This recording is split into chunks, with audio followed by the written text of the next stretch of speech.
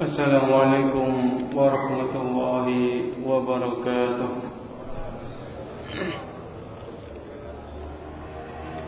Innal hamdalillah nahmaduhu wa nasta'inuhu wa nastaghfiruh wa na'udzu billahi min shururi anfusina wa min sayyiati a'malina. May yahdihillahu fala mudilla lahu wa may yudlil fala hadiya lahu. أشهد أن لا إله إلا الله وحده لا شريك له وأشهد أن محمدا عبده ورسوله. يا أيها الذين آمنوا اتقوا الله حق تقاته ولا تموتن إلا وأنتم مسلمون. يا أيها الناس اتقوا ربكم الذي خلقكم من نفس واحدة وخلق منها زوجها وبث منهما رجالا كثيرا ونساء واتقوا الله الذي تساءلون به والأرحام إن الله كان عليكم رقيبا. يا أيها الذين آمنوا اتقوا الله وقولوا قولا سديدا يصلح لكم أعمالكم ويغفر لكم ذنوبكم ومن يطع الله ورسوله فقد فاز فوزا عظيما. أما بعد فإن أصدق الحديث كتاب الله وخير الهدى هدى النبي صلى الله عليه وسلم وشر الأمور محدثاتها وكل محدثة بدعة وكل بدعة ضلالة وكل ضلالة في النار.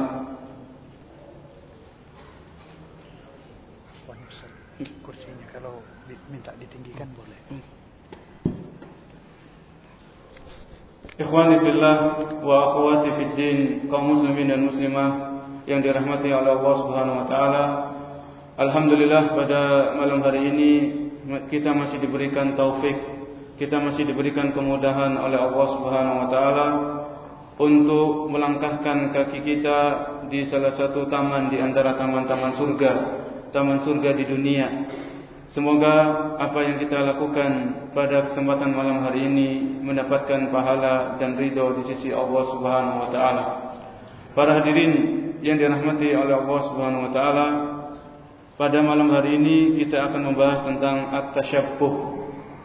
At-tashabbuh ini dalam bahasa Arab yang artinya larangan untuk menyerupai orang-orang kafir. Apabila ada yang bertanya, mengapa kita perlu membahas materi ini? Mengapa kita perlu membahas judul ini, yaitu judul larangan menyerupai orang-orang kafir? Karena zaman yang kita hidup saat ini adalah zaman keterbukaan. Kita bisa mendapatkan informasi dengan sangat mudah, sehingga sarana telekomunikasi juga sangat mudah. Dengan demikian, orang-orang kafir, orang-orang yang benci kepada Islam, orang-orang yang tidak suka dengan tumbuhnya Islam, maka mereka memanfaatkan perkembangan komunikasi dengan menyebarkan pemikiran-pemikiran mereka, menyebarkan akidah-akidah dan keyakinan-keyakinan mereka, menyebarkan akhlak-akhlak dan perilaku mereka. Sehingga apabila kita sebagai seorang muslim, kita sebagai seorang muslimah, kita tidak paham terhadap ajaran Islam, kita sedikit ilmu agamanya, maka dikhawatirkan sedikit demi sedikit kita akan terbawa arus. Sedikit demi sedikit kita akan mengikuti jalan hidup orang-orang kafir, jalan hidup orang-orang yang tidak beriman kepada Allah dan Rasul-Nya. Para hadirin yang dirahmati oleh Allah Subhanahu wa taala, at-tashabbuh yang artinya itu menyerupai atau menyerupai atau mirip dengan sesuatu, maka tashabbuh ini terbagi menjadi dua macam. Tashabbuh yang pertama yaitu kita menyerupai orang-orang yang soleh, orang-orang yang berilmu, orang-orang yang ahli ibadah. Maka ini diperbolehkan dan ini sangat dianjurkan. Kita menyerupai orang-orang yang ahli ibadah, kita menyerupai orang-orang yang berilmu dan yang semisalnya. Kita berusaha menyerupai para sahabat-sahabat Nabi SAW. Bagaimana mereka beribadah, bagaimana mereka berakidah, memiliki keyakinan, bagaimana akhlak-akhlak para sahabat, bagaimana akhlak-akhlak orang-orang saleh terdahulu. Maka ini adalah tasyabbuh atau menyerupai yang disyariatkan, yaitu kita menyerupai orang-orang yang baik, orang-orang yang akhlaknya mulia, orang-orang yang rajin ibadah, orang-orang yang berilmu dan yang semisalnya. Maka tasyabbuh seperti ini diperbolehkan. Yang kedua, tasyabbuh, perbuatan meniru yang dilarang. Maka di dalam agama kita, di dalam Islam, tasyabbuh yang dilarang adalah contohnya meniru gaya hidup orang-orang kafir. Tasyabbuh yang dilarang adalah kita meniru perbuatan-perbuatan syaitan. Ini dilarang. Misalnya syaitan itu makan dengan tangan kiri, maka kita dilarang tasyabbuh dengan syaitan. Kita dilarang meniru perbuatan-perbuatan syaitan. Kemudian di antara tasyabbuh yang dilarang adalah tadi yang pertama tasyabbuh dengan orang-orang kafir, termasuk orang-orang Yahudi, orang-orang Nasrani. Kemudian tasyabbuh dengan orang-orang musyrik seperti orang-orang Majusi dan yang semisalnya. Tasyabbuh yaitu menyerupai perbuatan-perbuatan syaitan. Ya, syaitan itu makan dengan tangan kiri, syaitan itu minum dengan tangan kiri. Kemudian syaitan itu tidurnya tengkurap. Kemudian kita dilarang menyerupai binatang. Kita dilarang menyerupai binatang. Ya, sebagaimana ketika kita sholat. Ketika kita sholat, maka dalam gerakan sholat itu kita dilarang menyerupai seperti gerakan anjing. Kita dilarang sholat seperti ayam yang mematuk makanan, yaitu sholatnya dengan cepat tanpa tumakninah. Kemudian kita, kalau laki-laki itu dilarang tasyabbuh dengan perempuan. Laki-laki dilarang menyerupai perempuan. Begitu juga sebaliknya, seorang perempuan dilarang menyerupai seperti orang laki-laki. Para hadirin kaum muslimin dan muslimah yang dirahmati oleh Allah Subhanahu wa taala, itu macam-macam atau jenis-jenis tasyabbuh yang ada di dalam agama kita. Kemudian yang berikutnya, apabila setiap pagi hari dan setiap sore hari kita membaca sebuah kalimat yang dimana ini kalimat yang agung, kalimat yang sangat-sangat mulia, yaitu kalimat yang berbunyi raditu billahi rabba wa bil islami dina wa bi Muhammadin sallallahu alaihi wasallam nabiyya wa rasulah. Ini adalah kalimat yang setiap hari kita baca, karena bacaan ini adalah bacaan yang diajarkan oleh Nabi kita Muhammad sallallahu alaihi wasallam. Marilah kita berusaha sedikit memahami apa makna yang terkandung dari kalimat tersebut. Kalimat tersebut adalah kalimat yang singkat, bacaan zikir yang singkat, tapi apabila kita mau merenung, maka bacaan zikir tersebut memiliki makna yang sangat luas dan sangat mendalam. Ketika seseorang mengucapkan dengan lisannya raditu billahi rabba, aku ridho Allah sebagai Tuhanku, maka kalau kita ridho Allah sebagai Tuhan kita, maka kita tidak akan mencari Tuhan-Tuhan selain Allah. Kita ridho Allah sebagai Tuhan kita. Kita beribadah hanya untuk Allah. Kita berdoa hanya kepada Allah. Kita bertawakal hanya kepada Allah. Kita takut dan berharap hanya kepada Allah Subhanahu wa taala. Raditu billahi rabba. Kita ridho Allah sebagai Tuhan kita, Allah yang menciptakan kita, Allah yang memberikan rezeki kepada kita, Allah yang menghidupkan dan mematikan, dan Allah yang mengatur alam semesta ini beserta isinya. Kemudian kita mengucapkan wabil islami dina, wabil islami dina, dan kita ridho Islam sebagai agama kita, dan kita yakin bahwasanya Islam satu-satunya agama yang diridhoi oleh Allah Subhanahu wa taala. Sebagaimana Allah berfirman, "Innad dina indallahil Islam." Sesungguhnya agama yang diterima di sisi Allah adalah agama Islam. Satu-satunya agama yang diterima di sisi Allah hanya agama Islam. Selain Islam, maka akan ditolak oleh Allah Subhanahu wa taala. Kita ridho Islam sebagai agama kita, dan kita yakin bahwasanya Islam adalah agama yang lengkap, Islam adalah agama yang sempurna, yang tidak boleh kita tambah-tambahi dan tidak boleh kita kurangi. Sebagaimana firman Allah Subhanahu wa taala di dalam surat Al-Maidah ayat yang ketiga, "Al-yauma akmaltu lakum dinakum." Pada hari ini aku telah sempurnakan bagi kalian agama kalian. Al-yauma akmaltu lakum dinakum wa atmamtu 'alaikum ni'mati, dan aku telah sempurnakan nikmatku atas kalian. Kemudian apa? Wa raditu lakumul Islam dinan, dan aku ridho Islam sebagai agama kalian. Kalau kita yakin Islam adalah agama kita, Islam adalah jalan hidup kita, maka kita tidak perlu mencari jalan-jalan hidup yang lain, termasuk jalan hidupnya orang-orang kafir, orang-orang yang tidak beriman kepada Allah dan Rasul-Nya. Para hadirin yang dirahmati oleh Allah Subhanahu wa taala. Kemudian kita mengucapkan raditu billahi rabba wa bil islami dina wa bi Muhammadin sallallahu alaihi wasallam nabiyya wa rasulah. Dan kita ridho Nabi Muhammad sallallahu alaihi wasallam sebagai nabi kita, sebagai rasul kita. Konsekuensinya kita hanya mengikuti beliau. Kita berusaha semaksimal mungkin meneladani beliau. Kita berusaha melaksanakan perintah-perintah beliau, dan kita berusaha menjauhi larangan-larangan beliau. Termasuk di antara perkara yang dilarang oleh Rasulullah sallallahu alaihi wasallam adalah larangan menyerupai orang-orang kafir. Apa dalilnya? Apa dalil yang menunjukkan bahwasannya menyerupai orang-orang kafir itu termasuk perkara yang dilarang di dalam agama kita, termasuk perbuatan yang dilarang oleh Rasulullah sallallahu alaihi wasallam. Di dalam sebuah hadis yang diriwayatkan oleh Imam Bukhari dan Imam Muslim yang berbunyi, wa qad jaa'a fi sahihain, dari seorang sahabat yang bernama Abu Sa'id Al-Khudri, semoga Allah meridhai beliau.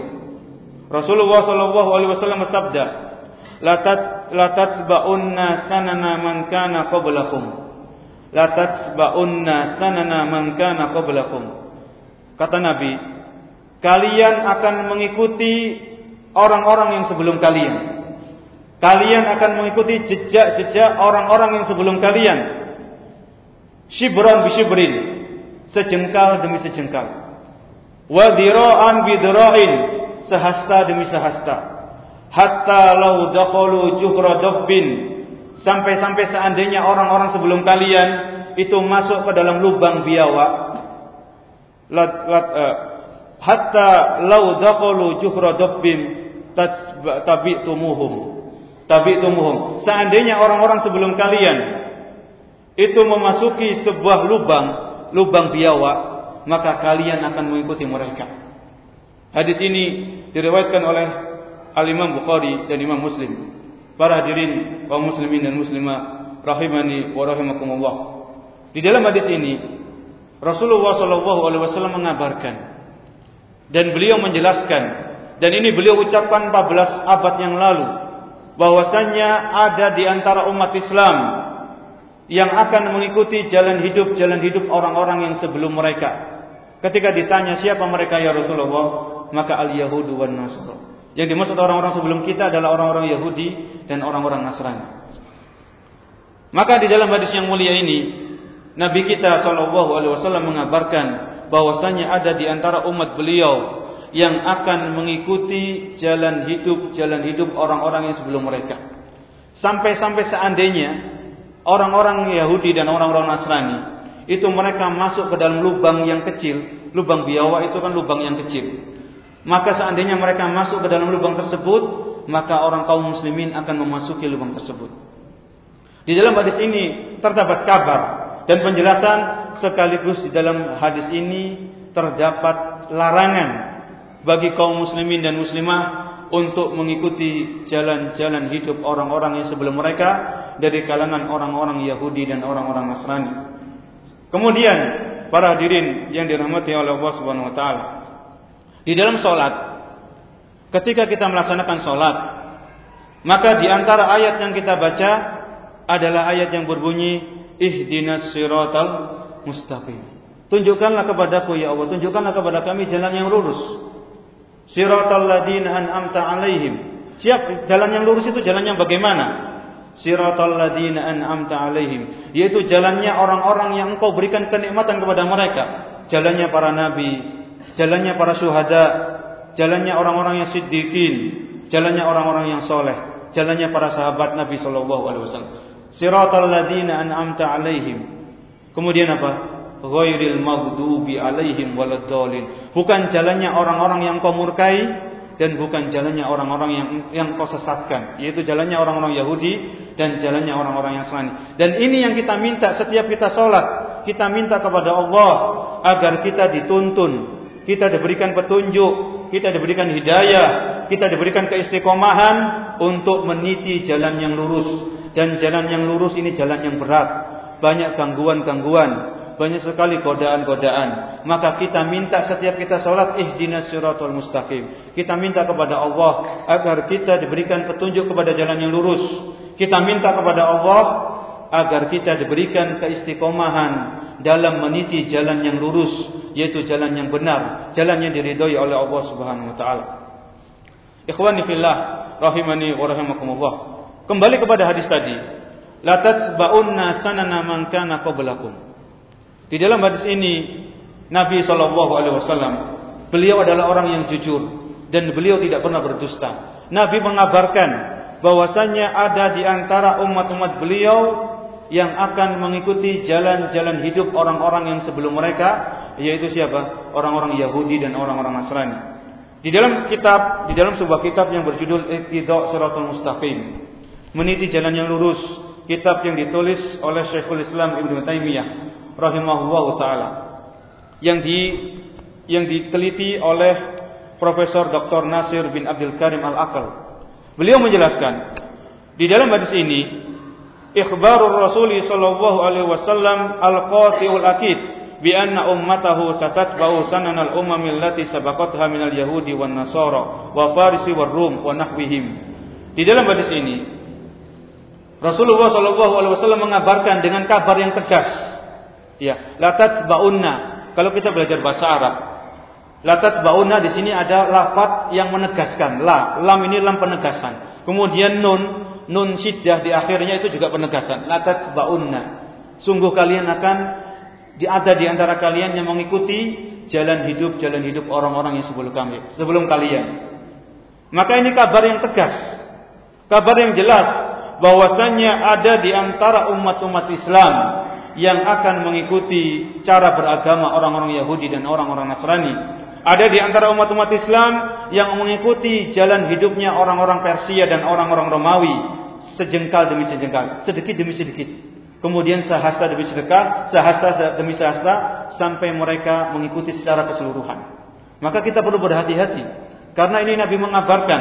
Sekaligus di dalam hadis ini terdapat larangan bagi kita kaum muslimin, larangan bagi kita umat Islam untuk mengikuti jalan hidup mereka.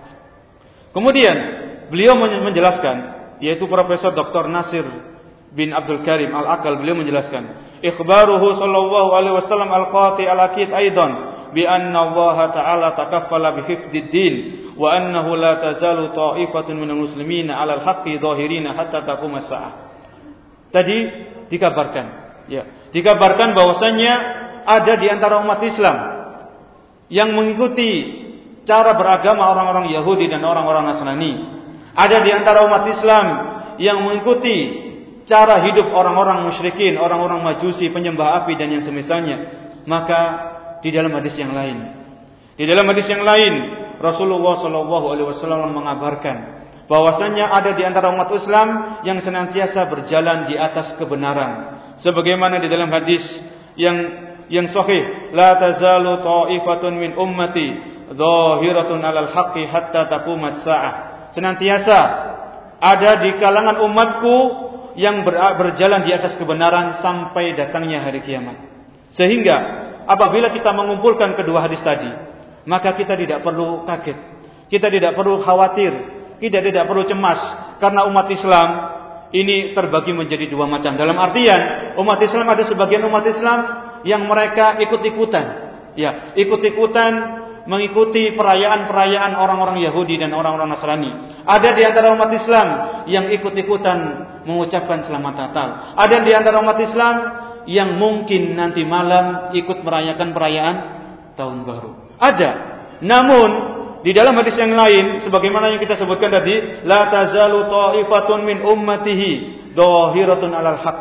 Akan senantiasa ada di antara umat Nabi sallallahu alaihi wasallam yang senantiasa berjalan di atas kebenaran sampai datangnya hari kiamat. Jadi tidak semuanya umat Islam ikut merayakan perayaan tahun baru, namun ada sekelompok umat Islam yang dimana mereka berusaha berpegang teguh dengan ajaran Islam. Mereka tidak mau ikut-ikutan perayaan tahun baru, mereka tidak mau mengucapkan selamat tahun baru dan yang semisalnya, karena itu tidak ada ajaran di dalam Islam. Ma'asyiral para hadirin kaum muslimin dan muslimah yang dirahmati oleh Allah Subhanahu wa taala. Apabila tahun baru kita itu kan tahun baru 1 Muharram. Iya, tahun baru Islam itu berapa? Tahun 1 Muharram.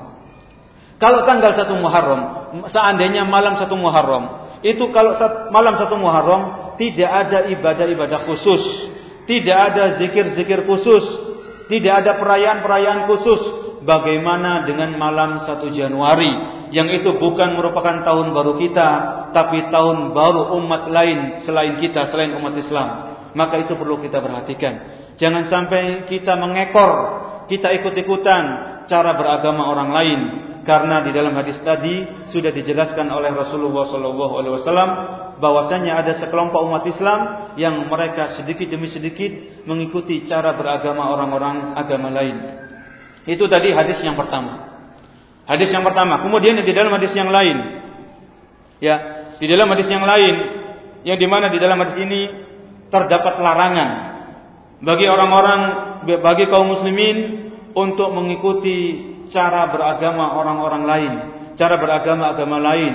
Larangan mengikuti untuk menyerupai orang-orang kafir. Di dalam sebuah hadis yang sahih, Rasulullah SAW bersabda, "Man tashabbaha biqaumin fahuwa minhum." Man tashabbaha biqaumin, barang siapa yang menyerupai suatu kaum, fahuwa minhum, maka dia termasuk dari kaum tersebut. Man tashabbaha biqaumin fahuwa minhum. Barang siapa yang mengikuti suatu kaum, mengikuti ibadah suatu kaum, mengikuti keyakinan-keyakinan suatu kaum, mengikuti akhlak-akhlak suatu kaum, mengikuti perayaan-perayaan suatu kaum, apa kata Nabi?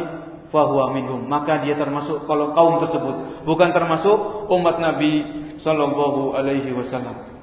Maka dua hadis ini sangat jelas kepada kita, menjelaskan kepada kita tentang bahaya mengekor kepada umat selain umat Islam, bahaya mengekor kepada umat-umat yang bukan umat yang diridhoi oleh Allah Subhanahu wa taala. Kemudian para hadirin yang dirahmati oleh Allah Subhanahu wa taala, di dalam sebuah makalah yang ditulis oleh Syekh Abdul Razak hafizahullah taala, beliau menjelaskan, hadhihi musibatun adimatun ala man ubtuliya bidzalika fa in kana mustabihan bil kuffari madiyan ala tashabbuh bihim ila an yatawaffahu Allah fa innahu waliyadu billah yuhsyaru ma'ahum. Beliau menjelaskan, Syekh Abdul Razak, di dalam salah satu makalah yang beliau tulis, maka ini merupakan musibah yang besar, kata beliau. Fa innahu musibatun adimatun, apabila ada seorang muslim, apabila ada seorang muslimah yang mengikuti perayaan-perayaan agama lain, perayaan-perayaan umat lain, maka ini adalah musibah yang besar. Apabila ada seseorang, apabila ada seseorang yang menyerupai orang-orang kafir, mengikuti orang-orang kafir, dia terus melakukan hal tersebut sampai dia meninggal dunia, maka apa akibatnya? Kata beliau, yuhsyaru ma'ahum. Jadi seandainya ada seseorang yang ikut merayakan perayaan-perayaan agama lain, kemudian orang tersebut sudah tahu hukumnya, kemudian dia tidak mau bertobat dan dia meninggal dunia dalam keadaan tersebut, maka orang tersebut akan dibangkitkan di hari kiamat bersama orang-orang kafir tersebut. Na'udzubillahi min dzalik. Hal itu telah dijelaskan oleh Allah Subhanahu wa taala di dalam Al-Qur'an, yaitu di dalam surat At-Takwir. Surat At-Takwir ini surat yang berbunyi idzasyamsuku wiras. At-Takwir. Di dalam surat tersebut Allah Subhanahu wa taala berfirman, wa idan nufusu zuwijat. Wa idan nufusu zuwijat. Dan apabila jiwa-jiwa itu dikumpulkan, wa idan nufusu zuwijat, Maka kata beliau di sini, anna minan nas yuhsyaruna yaumal qiyamati wa yudamuna ila man kanu ya'maluna misla amalihim faman alladhi radiya li nafsihi an yuhsyaru yaumal qiyamati ma'a kafirin asimin. Di antara tafsiran ayat ini, wa idan nufusu zuwijat, dan apabila jiwa-jiwa itu dikumpulkan yang semisal dengan mereka. Jadi kalau seseorang itu ketika dia di dunia, dia suka merayakan perayaan-perayaan umat lain, dia suka mengikuti cara beragama orang lain, agama lain, maka di hari kiamat Allah Subhanahu wa taala akan membangkitkan orang tersebut bersama umat-umat agama lain. Sebagaimana ayat ini, sebagaimana penjelasan para ulama tafsir ketika mereka menafsirkan ayat wa idan nufusu zuwijat. Maka ini perlu kita berhati-hati. Jangan sampai karena kelatahan kita, karena keawaman kita mengikuti cara-cara beragama, kita mengikuti perayaan-perayaan umat agama lain.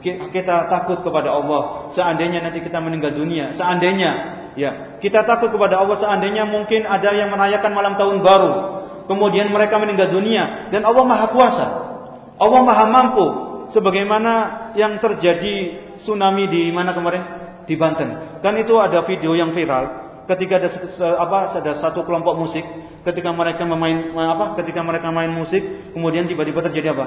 Tsunami, mati. Mungkin ada yang selamat, tapi ada yang mati. Maka kita khawatir seandainya kita ikut merayakan perayaan malam pergantian tahun, kemudian kita diwafatkan oleh Allah Subhanahu wa taala.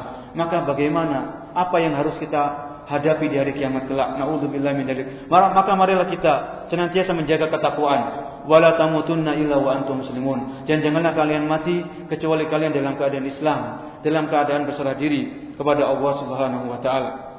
Ikhwani fillah, rahimani wa rahimakumullah. Ini adalah larangan tasyabbuh di dalam hadis-hadis Rasulullah sallallahu alaihi wasallam. Kemudian kita lanjutkan, kenapa apabila ada yang bertanya, kenapa kita dilarang tasyabbuh? Kenapa kita dilarang menyerupai orang-orang kafir? Kenapa kita dilarang menyerupai orang-orang musyrik? Mengapa kita dilarang menyerupai orang-orang yang dilaknat dan dimurkai oleh Allah Subhanahu wa taala? Maka alasannya sangat-sangat jelas. Yang pertama, mengapa kita dilarang tasyabbuh? Karena yang pertama, Rasulullah sallallahu alaihi wasallam yang melarang kita.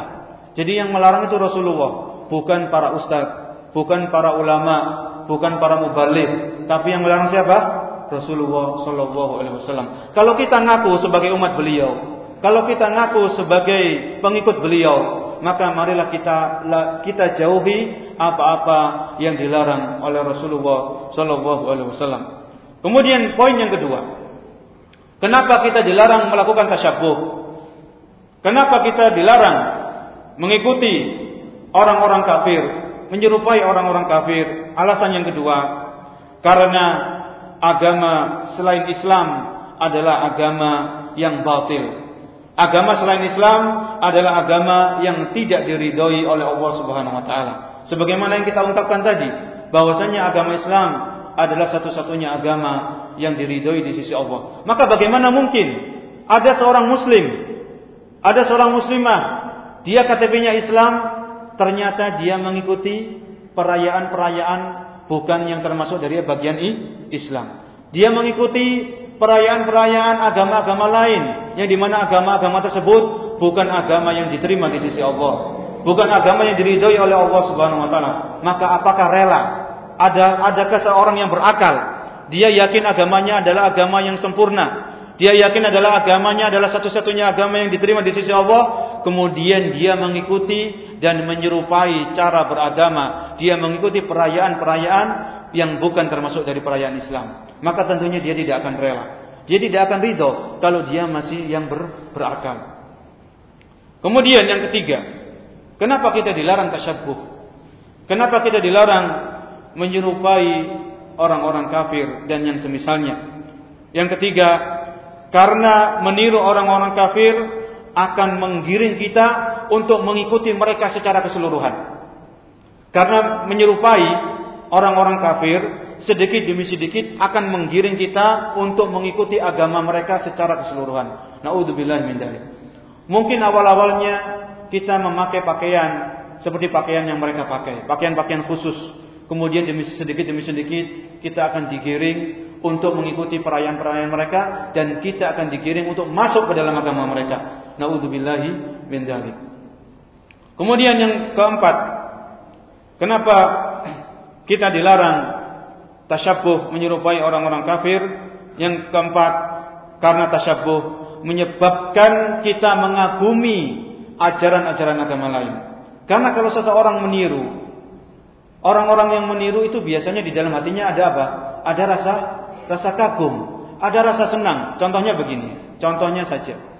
Seseorang yang biasanya nonton Real Madrid, seseorang yang biasanya nonton Barcelona, itu kalau dia punya pemain favorit, nggak usah disebutkan namanya, maka biasanya dia akan mengikuti apa? Akan mengikuti orang tersebut, gaya rambutnya, ya, kemudian gaya berjalannya. Kalau misalnya orang ini main futsal, main sepak bola, kalau dia ngegolkan, maka cara perayaan golnya itu sama seperti orang yang difavoritkan. Itu contohnya apa? Kalau seseorang itu mengagumi sosok tertentu, maka sedikit demi sedikit dia akan digiring untuk mengikuti orang tersebut. Gaya bicaranya, kemudian gaya berjalannya, gaya rambutnya, gaya berpakaiannya, dan seterusnya. Itu contohnya. Kalau begitu, karena tadi apa? Tasyabbuh menyebabkan kekaguman kita terhadap ajaran agama lain. Ya kalau kita biasanya asal-asalan kita ucapkan selamat tahun baru 2019 dan sebagainya, maka ini kelihatannya sepele, tapi khawatirnya nanti akan merentec kepada yang lain dan seterusnya. Itu contohnya.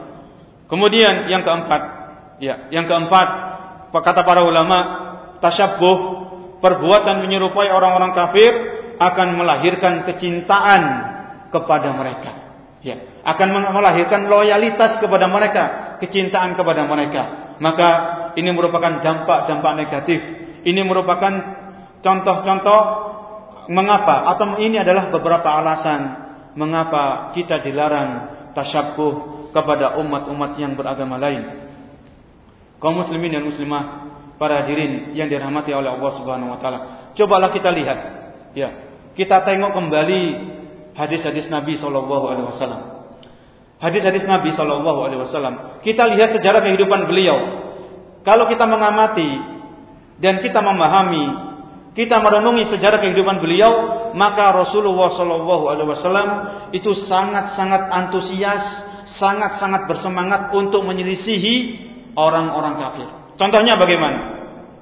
Contohnya dulu disebutkan di dalam hadis, ya di dalam fikih sunnah, itu dulu awal-awal diwajibkannya ibadah sholat. Jadi dulu kan sebelum adanya syariat azan, itu Rasulullah berkumpul dengan para sahabatnya. Maka Rasulullah bertanya, bagaimana caranya kita memberikan informasi tentang datangnya waktu sholat. Ya, ini Rasulullah bertanya, musyawarah kepada para sahabatnya, bagaimana caranya kalau tiba waktu sholat itu kita punya sesuatu tanda yang khusus sehingga kaum muslimin itu tahu, oh ini masuk waktu sholat. Kemudian ada para sahabat, ya ada di antara para sahabat, ya Rasulullah, gimana kalau datangnya waktu sholat itu kita bunyikan lonceng? Bunyikan apa? Lonceng. Maka Rasulullah nggak mau. Karena lonceng ini simbolnya siapa? Simbolnya orang-orang Nasrani.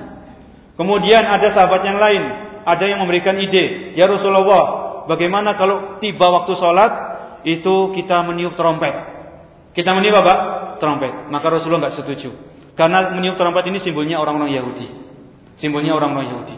Maka akhirnya ketika itu ada seorang sahabat yang diberikan mimpi, kemudian mimpi ini disampaikan oleh Rasulullah SAW, yaitu mimpi disyariatkannya apa? Azan. Sehingga apa? Ketika datang waktu sholat, maka dikumandangkan azan. Ketika datang waktu sholat, bukan dibunyikan lonceng. Ketika datang waktu sholat, bukan ditiup trompet, tapi dengan adanya syariat azan, sebagaimana sampai saat ini kita alhamdulillah masih bisa mendengarkan azan berkumandang. Itu contohnya. Contoh yang pertama. Contoh yang lain. Ya, contoh yang lain, bahwasanya Rasulullah SAW itu beliau sangat-sangat bersemangat untuk menyelisihi orang-orang kafir. Ya contohnya ketika puasa Muharram, ya. Puasa Tasu'a, puasa tanggal 10 Muharram. Puasa Asyura puasa Asyura. Puasa tanggal 10 Muharram. Itu Rasulullah sallallahu alaihi wasallam ketika beliau datang ke Madinah, itu beliau mendapatkan orang-orang Yahudi sedang berpuasa tanggal 10 Muharram. Ketika ditanya, "Mengapa kalian berpuasa pada tanggal ini? Mengapa kalian berpuasa pada hari 10 Muharram?" Maka orang-orang Yahudi mereka menjawab, "Karena pada hari ini Allah Subhanahu wa taala menyelamatkan Nabi Musa dari kejaran tentara Firaun dan bala tentaranya. Allah menyelamatkan Nabi Musa dari kejaran Firaun dan bala tentaranya. Maka kami berpuasa." Kemudian apa kata Nabi? Rasulullah SAW bersabda, saya lebih berhak berpuasa daripada kalian. Maka akhirnya Nabi SAW melakukan puasa tanggal 10 Muharram. Kemudian beliau Beliau bertekad, beliau berazam, seandainya Allah Subhanahu wa taala memberikan usia kepadaku di tahun yang akan datang, maka aku akan puasa pada tanggal 9 dan tanggal 10 Muharram. Ini menunjukkan apa? Bahwasanya Rasulullah sallallahu alaihi wasallam beliau sangat-sangat bersemangat untuk menyelisihi agamanya orang-orang Yahudi. Kalau orang-orang Yahudi itu merekanya puasa tanggal 10 Muharram saja, maka beliau berkeinginan seandainya beliau masih hidup di tahun yang akan datang, maka beliau berkeinginan puasa tanggal 9 dan tanggal 10 Muharram. Tujuannya apa? Untuk menyelisihi orang-orang Yahudi. Itu contoh yang kedua. Contoh yang ketiga. Ya, contoh yang ketiga. Rasulullah SAW. Beliau ketika kita berpuasa, ya kalau seorang kaum muslimin itu berpuasa. Ketika seorang muslim dan seorang muslim itu berpuasa, maka di antara sunnah yang dianjurkan oleh Rasulullah adalah menyegerakan berbuka. Menyegerakan apa? Berbuka. Karena dengan menyegerakan berbuka itu kita akan menyelisihi puasa-puasa yang dilakukan oleh ahli kitab, yaitu orang-orang Yahudi dan orang-orang Nasrani. Jadi kalau kita puasa, baik itu puasa yang wajib, ya puasa di bulan Ramadan, puasa yang wajib itu puasa nazar atau puasa qadha dan yang semisalnya, atau puasa-puasa sunnah, kalau kita dengar azan, kita langsung berbuka puasa. Jangan ditunda. Ya, selama kita mampu untuk menyegerakan berbuka, kita segerakan berbuka. Itu contoh yang ketiga. Contoh yang lain. Di dalam agama kita, di dalam Islam, itu ada waktu-waktu dilarang sholat. Ya, waktu-waktu dilarang sholat, waktu-waktu tertentu yang dimana di situ kita dilarang melakukan sholat sunnah. Apa saja? Di antaranya kita umat Muslim dilarang melakukan sholat sunnah ketika matahari sedang terbit, ketika matahari sedang terbenam. Karena apa? Karena ketika matahari terbit, orang-orang musyrik, para penyembah matahari, mereka sedang melakukan ibadah kepada matahari. Ketika matahari terbenam, orang-orang musyrik, ya orang-orang yang tidak beriman, orang-orang yang menyekutukan Allah, ketika waktu itu mereka sedang beribadah kepada matahari. Maka kita sebagai umat Islam, kita dilarang melakukan sholat sunnah di waktu-waktu tersebut. Ketika matahari terbit, pas matahari terbit, dan ketika matahari pas waktu terbenamnya. Ini merupakan contoh dari sekian banyak contoh yang dimana dahulu Rasulullah SAW beliau sangat-sangat bersemangat, beliau sangat-sangat antusias untuk menyelisihi cara beragama orang-orang Yahudi, cara beragama orang-orang Nasrani, cara beragama orang-orang musyrik, orang-orang yang menyekutukan Allah Subhanahu wa taala. Kemudian yang berikutnya adalah beberapa bidang-bidang yang dilarang tasyabuh di dalamnya. Ya, tasyabuh ini bermacam-macam. Maka ada bidang-bidang tertentu, ada hal-hal tertentu yang di situ kita dilarang bertasyabuh kepada orang-orang non-muslim, kepada orang-orang kafir. Yang pertama adalah kita dilarang tasyabuh di dalam masalah akidah, dalam masalah keyakinan. Ini jelas, ya, karena keyakinan kita berbeda dengan keyakinan mereka. Keyakinan kita umat muslim itu berbeda dengan keyakinan orang-orang Yahudi, berbeda dengan keyakinan orang-orang Nasrani. Kita meyakini bahwasanya Allah zat yang Maha Tunggal, Maha Esa. Allahu Ahad, Allah Maha Esa. Kalau agama lain, mereka meyakini Allah memiliki anak, Maha Suci Allah terhadap apa yang mereka yakini. Agama-agama lain, agama orang-orang Yahudi, mereka menganggap bahwasanya Uzair itu anak Allah Subhanahu wa taala, Maha Suci Allah terhadap apa yang mereka yakini. Maka dalam hal ini, masalah akidah ini masalah yang tegas.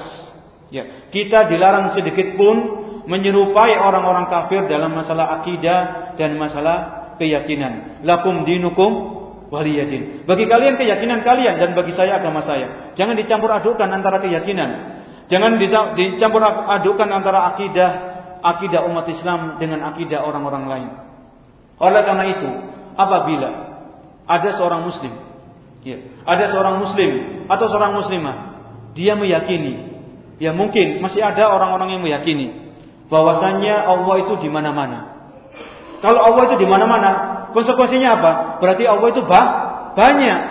Kalau kita itu adalah akidah yang menyimpang.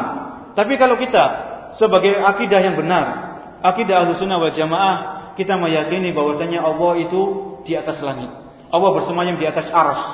Sebagaimana ada seorang budak wanita, ada seorang budak wanita datang kepada Rasulullah SAW. Ada seorang sahabat, sahabat ini punya budak wanita.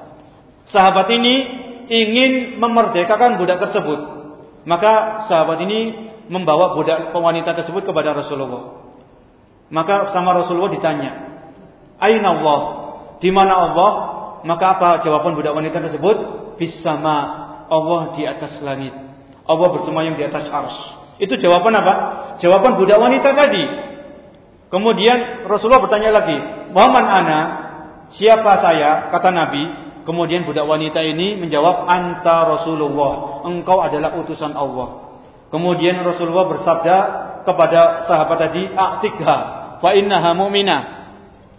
Bebaskan budak wanita ini karena budak wanita ini adalah budak yang beriman. Ini adalah akidah yang benar. Kita meyakini bahwasanya Allah zat yang Maha Esa, Allah itu tunggal dan Allah bersemayam di atas arsy, Allah berada di langit. Bayangkan kalau kita meyakini, kalau ada orang yang masih meyakini Allah di mana-mana, maka ketika dia berdoa, maka dia akan bingung. Kalau Allah di mana-mana, maka dia berdoa akan bingung. Dia berdoa menghadap ke kiblat, atau dia berdoanya menghadap ke kanan, atau dia berdoanya menghadap ke kiri, atau menghadap ke belakang. Dia bingung. Padahal apa? Kalau kita berdoa, kita menghadapnya kemana? Ke arah langit. Hati kita terpaut kepada zat yang ada di atas, yaitu Allah Subhanahu wa taala.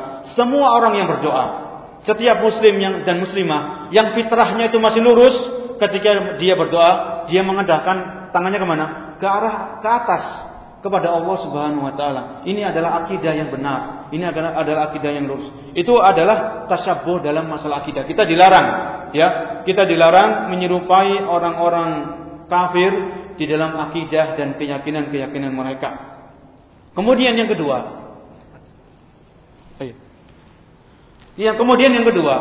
di antara hal-hal yang kita dilarang tasyabbuh menyerupai mereka adalah menyerupai mereka dalam hal ibadah.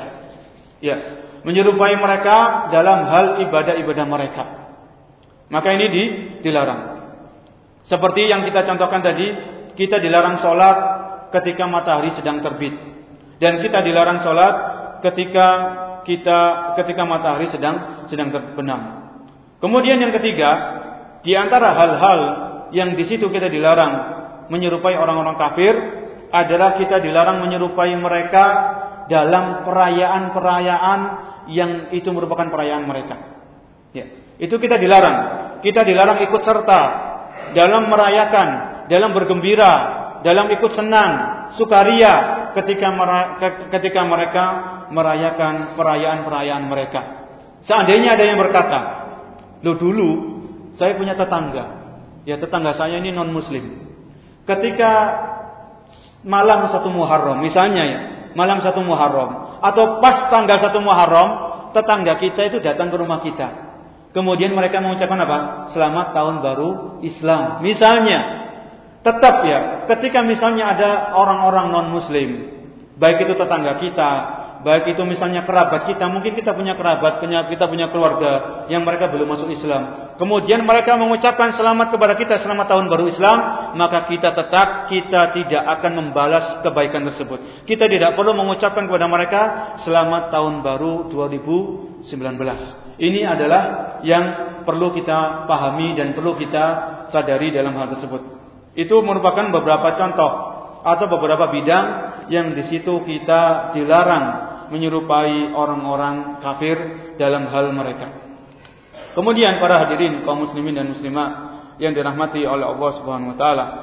Sebetulnya banyak sekali contoh-contoh yang lain dalam masalah tasyabbuh. Dalam masalah tasyabbuh yang itu mungkin kita tidak sadar bahwasanya kita menyerupai orang mereka. Namun ini sudah banyak contohnya adalah orang-orang Yahudi. Orang-orang Yahudi itu adalah orang-orang yang mereka itu punya sifat hasad. Mereka punya apa? Sifat hasad. Hasadam min indi anfusihim. Orang-orang Yahudi, di antara mereka ada yang tidak mau beriman kepada Nabi sallallahu alaihi wasallam. Karena apa? Karena mereka hasad kepada Nabi sallallahu alaihi wasallam. Maka hasad ini termasuk sifat orang-orang Yahudi. Maka hasad ini harus kita jauhi. Karena ini merupakan sifat-sifat mereka. Kemudian contoh yang lain.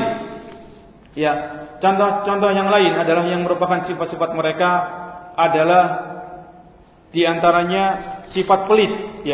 Sifat pelit. Ini termasuk sifatnya orang-orang yang beragama lain, bukan sifatnya orang-orang Islam. Karena Allah Subhanahu wa taala menganjurkan kepada kita untuk berinfak. Allah Subhanahu wa taala memerintahkan kita untuk bersedekah supaya kita terbebas dari sifat apa? Sifat pelit. Kemudian contoh-contoh yang lain. Di antara sifat-sifat orang-orang yang beragama lain, mereka adalah orang-orang yang sulit untuk menerima kebenaran. Sulit menerima kebenaran. Kemudian di antara sifat orang-orang di luar Islam adalah orang-orang yang di luar Islam. Orang-orang yang di luar Islam itu mereka suka menyelewengkan ayat-ayat Allah Subhanahu wa taala. Suka menyelewengkan ayat-ayat Allah Subhanahu wa taala. Yuharrifunal kalima an mawadi'i. Mereka merubah ayat-ayat Allah Subhanahu wa taala. Mereka merubah Injil, mereka merubah Taurat. Maka ini adalah perilaku orang-orang sebelum mereka. Ada di zaman kita orang-orang yang mengaku mereka muslim, mereka mengaku beragama Islam, tapi mereka tidak berani merubah ayat-ayat Al-Quran. Mereka tidak berani merubah ayat-ayat Al-Quran, tapi mereka merubah tafsir ayat-ayat Al-Quran. Mereka mentafsirkan Al-Quran sesuai dengan hawa nafsunya. Mereka mentafsirkan Al-Quran sesuai dengan pendapatnya. Mereka mentafsirkan Al-Quran sesuai dengan kemauan pribadinya. Mereka tidak mentafsirkan Al-Quran sesuai dengan pemahaman para sahabat Nabi sallallahu alaihi wasallam.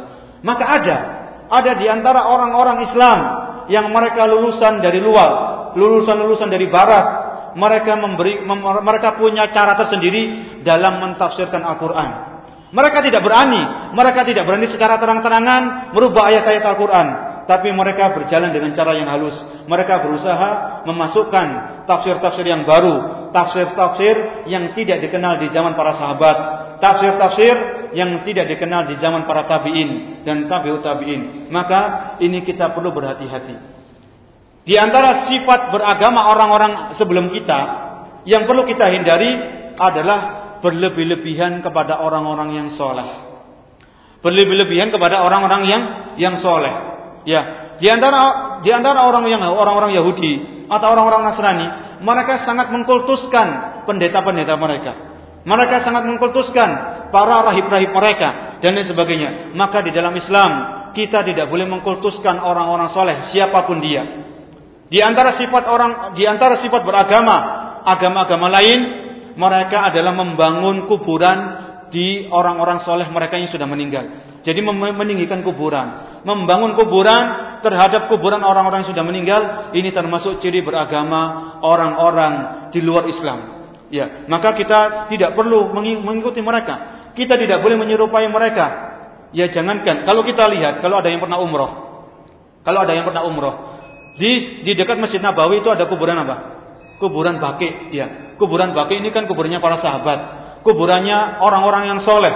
Kalau kita lihat kuburan Baqi, itu kuburannya sangat sederhana. Kuburannya itu cuma tingginya sejengkal, kemudian dikasih batu di ujung sini dan ujung sana. Batu biasa, bukan batu yang mewah. Itu kuburan Baqi, kuburannya para sahabat. Tidak ada kuburan para sahabat yang ditinggikan, dihiasi, dicat dan lain sebagainya. Maka ini perlu kita berhati-hati supaya kita tidak menyimpang dari ajaran agama kita, supaya kita tidak menyimpang dari ajaran Rasulullah SAW. Mungkin kita dengarkan azan dulu, kemudian kita lanjutkan sedikit. Apabila ada yang mau bertanya atau yang menambahkan, kita persilakan. Wallahu a'lam bishawab. Hadirin kaum muslimin dan muslimah yang dirahmati oleh Allah Subhanahu wa taala, termasuk di dalam sebuah hadis yang sahih, Rasulullah SAW memerintahkan kepada kita untuk menipiskan kumis dan memelihara jenggot, membiarkan jenggot. Karena dengan menipiskan kumis dan memelihara jenggot, kita akan menyelisihi orang-orang ahli kitab. Kita akan menyelisihi orang-orang majusi, orang-orang musyrik. Ya, itu perlu kita perhatikan juga. Seandainya kalau ada yang bertanya, kalau sekarang orang-orang Yahudi, sekarang orang-orang Nasrani itu mereka banyak yang berjenggot misalnya. Kemudian mereka banyak yang menipiskan kumis. Tetap seandainya banyak orang-orang ahli kitab. Di antara orang-orang non-muslim yang berjenggot, tetap kita berusaha untuk menjaga istiqomahan untuk membiarkan jenggot. Dan kita berusaha untuk menipiskan kumis. Kemudian di antara contoh tasyabbuh, di antara contoh-contoh tasyabbuh adalah tasyabbuh dengan ibadah melalui nyanyian. Ibadah melalui nyanyian. Di dalam Islam tidak ada ibadah dengan nyanyian-nyanyian. Kalau kita ibadah, kalau kita berzikir kepada Allah Subhanahu wa taala, berzikir dengan cara yang lirih, bukan dengan suara yang keras. Allah Maha mendengar dan sebagainya. Tidak ada bacaan-bacaan zikir dengan nyanyian. Karena nyanyian, beribadah dengan menyanyi, ini adalah ciri khas dari orang-orang di luar Islam. Kemudian para hadirin yang dirahmati oleh Allah Subhanahu wa taala, di antara cara-cara beribadah orang-orang di luar Islam adalah ada di antara mereka yang hanya beribadah saja. Ya, ada di antara mereka yang suka beribadah saja. Mereka tidak mau menikah, kemudian mereka tidak mau makan makanan tertentu, tidak mau minum minuman tertentu. Mereka hanya fokus beribadah. Maka ini tidak boleh kita lakukan. Menikah itu dihalalkan di dalam Islam. Menikah itu diperbolehkan di dalam Islam. Jadi jangan ada seorang muslim, jangan ada seorang muslimah dengan alasan saya ingin fokus ibadah, saya ingin beribadah terus kepada Allah, kemudian dia tidak mau menikah dan yang semisalnya. Karena kalau tidak mau menikah bukan karena alasan-alasan yang dibenarkan, maka itu termasuk cara beribadah orang-orang yang di luar Islam. Kemudian di antara mungkin ciri khas orang-orang yang di luar kita, misalnya apabila ada seseorang di antara mereka yang datang, kemudian yang lain menyambut dengan berdiri. Maka ini di antara hal-hal yang sering mereka lakukan. Maka apabila ada di antara kita, kalau ada orang yang mulia, kalau memang kita kalau kita memang tidak terdesak disuruh berdiri, maka tidak perlu berdiri. Ya kita sambut mereka, kita lihat mereka, kemudian kita salaman kepada mereka. Kalau sama-sama laki-laki, kalau perempuan sama perempuan, tidak perlu kita berdiri untuk menyambut mereka dengan pengagungan dan sebagainya. Itu kemudian yang terakhir, ya ini yang memang sangat sering terjadi di antara tasyabbuh menyerupai orang-orang kafir. Ini tasyabbuhnya para wanita-wanita muslimah dengan wanita-wanita kafir. Wanita-wanita kafir, kita tahu sendiri bagaimana mereka berpakaian. Mereka berpakaian tapi hakikatnya mereka telanjang. Mereka berpakaian tipis, mereka berpakaian ketat, mereka tidak menutup aurat dan lain sebagainya. Sangat disayangkan apabila ada di antara saudara-saudara kita, saudari-saudari kita kaum muslimah yang mereka masih mengikuti gaya berpakaian wanita-wanita kafir, wanita-wanita yang tidak beriman kepada Allah dan tidak beriman kepada hari akhir. Maka ini perlu kita saling nasihat menasihati. Kita perlu saling mendoakan, Semoga saudara-saudara kita yang mereka belum mendapatkan hidayah, mereka bisa diberikan hidayah oleh Allah Subhanahu wa taala. Semoga saudara-saudara kita kaum muslimin dan muslimah yang mereka masih jauh dari tuntunan Rasulullah sallallahu alaihi wasallam, mereka mendapatkan hidayah dan taufik dari Allah Subhanahu wa taala, karena hanya Allah yang mampu memberikan hidayah. Hanya Allah yang maha mampu untuk memberikan hidayah taufik. Ya, kita hanya bisa menyampaikan, kita hanya bisa menasihati dengan cara yang lembut, kita hanya bisa menasihati dengan cara yang bijak. Namun sekali lagi, yang namanya hidayah taufik itu hanya milik Allah Subhanahu wa taala. Allah memberikan hidayah kepada siapa yang Allah kehendaki, dan Allah menyesatkan siapa Allah yang kehendaki kesesatan kepada mereka. Maka kita perlu menjaga keistiqomahan, kita perlu menjaga doa ya muqallibal qulub tsabbit qalbi ala dinik. Memang kita asing. Ya, Islam itu pertama kali datang dalam keadaan asing, dan Islam itu akan kembali asing. Kalau kita enggak ikut perayaan tahun baru, mungkin kita dianggap apa? Dianggap asing. Tapi itulah ajaran Islam. Islam datang dalam keadaan asing, dan Islam ini akan kembali dalam keadaan asing. Islam yang perlu kita yakini, Islam ini akan tetap dijaga oleh Allah Subhanahu wa taala. Islam ini akan tetap dijaga oleh Allah sampai hari kiamat. Namun yang kita khawatirkan, kita tidak dijaga oleh Allah Subhanahu wa taala. Kita tidak bisa menjamin apakah Islam ini akan tetap ada di bumi Indonesia. Kita lihat sejarah. Andalus itu di mana? Sekarang ini mungkin Spanyol. Andalus itu 800 tahun itu dihuni oleh kaum muslimin. Islam jaya di Andalus 800 tahun. Mulai tahun 75 Hijriah sampai 879 Hijriah, Islam itu jaya di Andalus. Tapi lihat kita sekarang, Andalus dikuasai siapa? Dikuasai non-muslim, dikuasai orang-orang Nasrani. Jadi jangan kaget. Semoga Allah Subhanahu wa taala menjaga Islam di bumi Indonesia ini, di bumi Surabaya dan sebagainya. Kita tidak bisa menjamin, karena memang tidak ada dalil, tidak ada ayat, tidak ada hadis yang menjamin bahwasanya Islam ini akan tetap ada di Indonesia. Kita sebagai kaum muslimin yang harus menjaga Islam ini, kita bangga dengan agama kita, dan kita minta kepada Allah agar kita diwafatkan dalam keadaan Islam. Kita minta kepada Allah agar kita diwafatkan di atas tauhid, di atas sunnah Rasulullah sallallahu alaihi wasallam. Itu beberapa penjelasan yang bisa kita sampaikan dalam masalah tasyabbuh, larangan menyerupai orang-orang kafir. Di sini ada beberapa pertanyaan. Apakah boleh berjualan makanan di malam tahun baru dengan niat untuk memenuhi kebutuhan hidup sehari-hari? Para hadirin yang dirahmati oleh Allah Subhanahu wa taala, biasanya kalau malam tahun baru itu banyak orang yang keluar, banyak orang-orang yang jalan-jalan dan lain sebagainya. Maka seandainya memang kita masih memiliki sedikit uang yang bisa kita makan di hari esok tanggal 1 misalnya, maka sebisa mungkin kita menghindari hal tersebut. Wallahu a'lam bishawab, karena dikhawatirkan kita tidak bermaksud untuk merayakan tahun baru, tapi karena mungkin kalau memang kita benar-benar butuh, ya mungkin hari esok kita tidak punya makan yang bisa kita makan, maka silakan. Ya, kalau memang besok tanggal hari Rabu besok, hari Senin, Selasa besok kita masih punya makanan yang bisa kita makan, maka hendaknya dihindari sebisa mungkin, karena dikhawatirkan kita akan masuk tolong menolong dalam keburukan dan kemaksiatan. Wallahu a'lam bishawab. Kemudian yang berikutnya, apa dawabit, ya, apa ukuran-ukuran seseorang itu dikatakan tasyabbuh? Karena ada sebagian orang yang mengatakan memakai jas itu termasuk tasyabbuh. Ada sebagian orang yang mungkin memakai penci atau songkok itu termasuk tasyabbuh.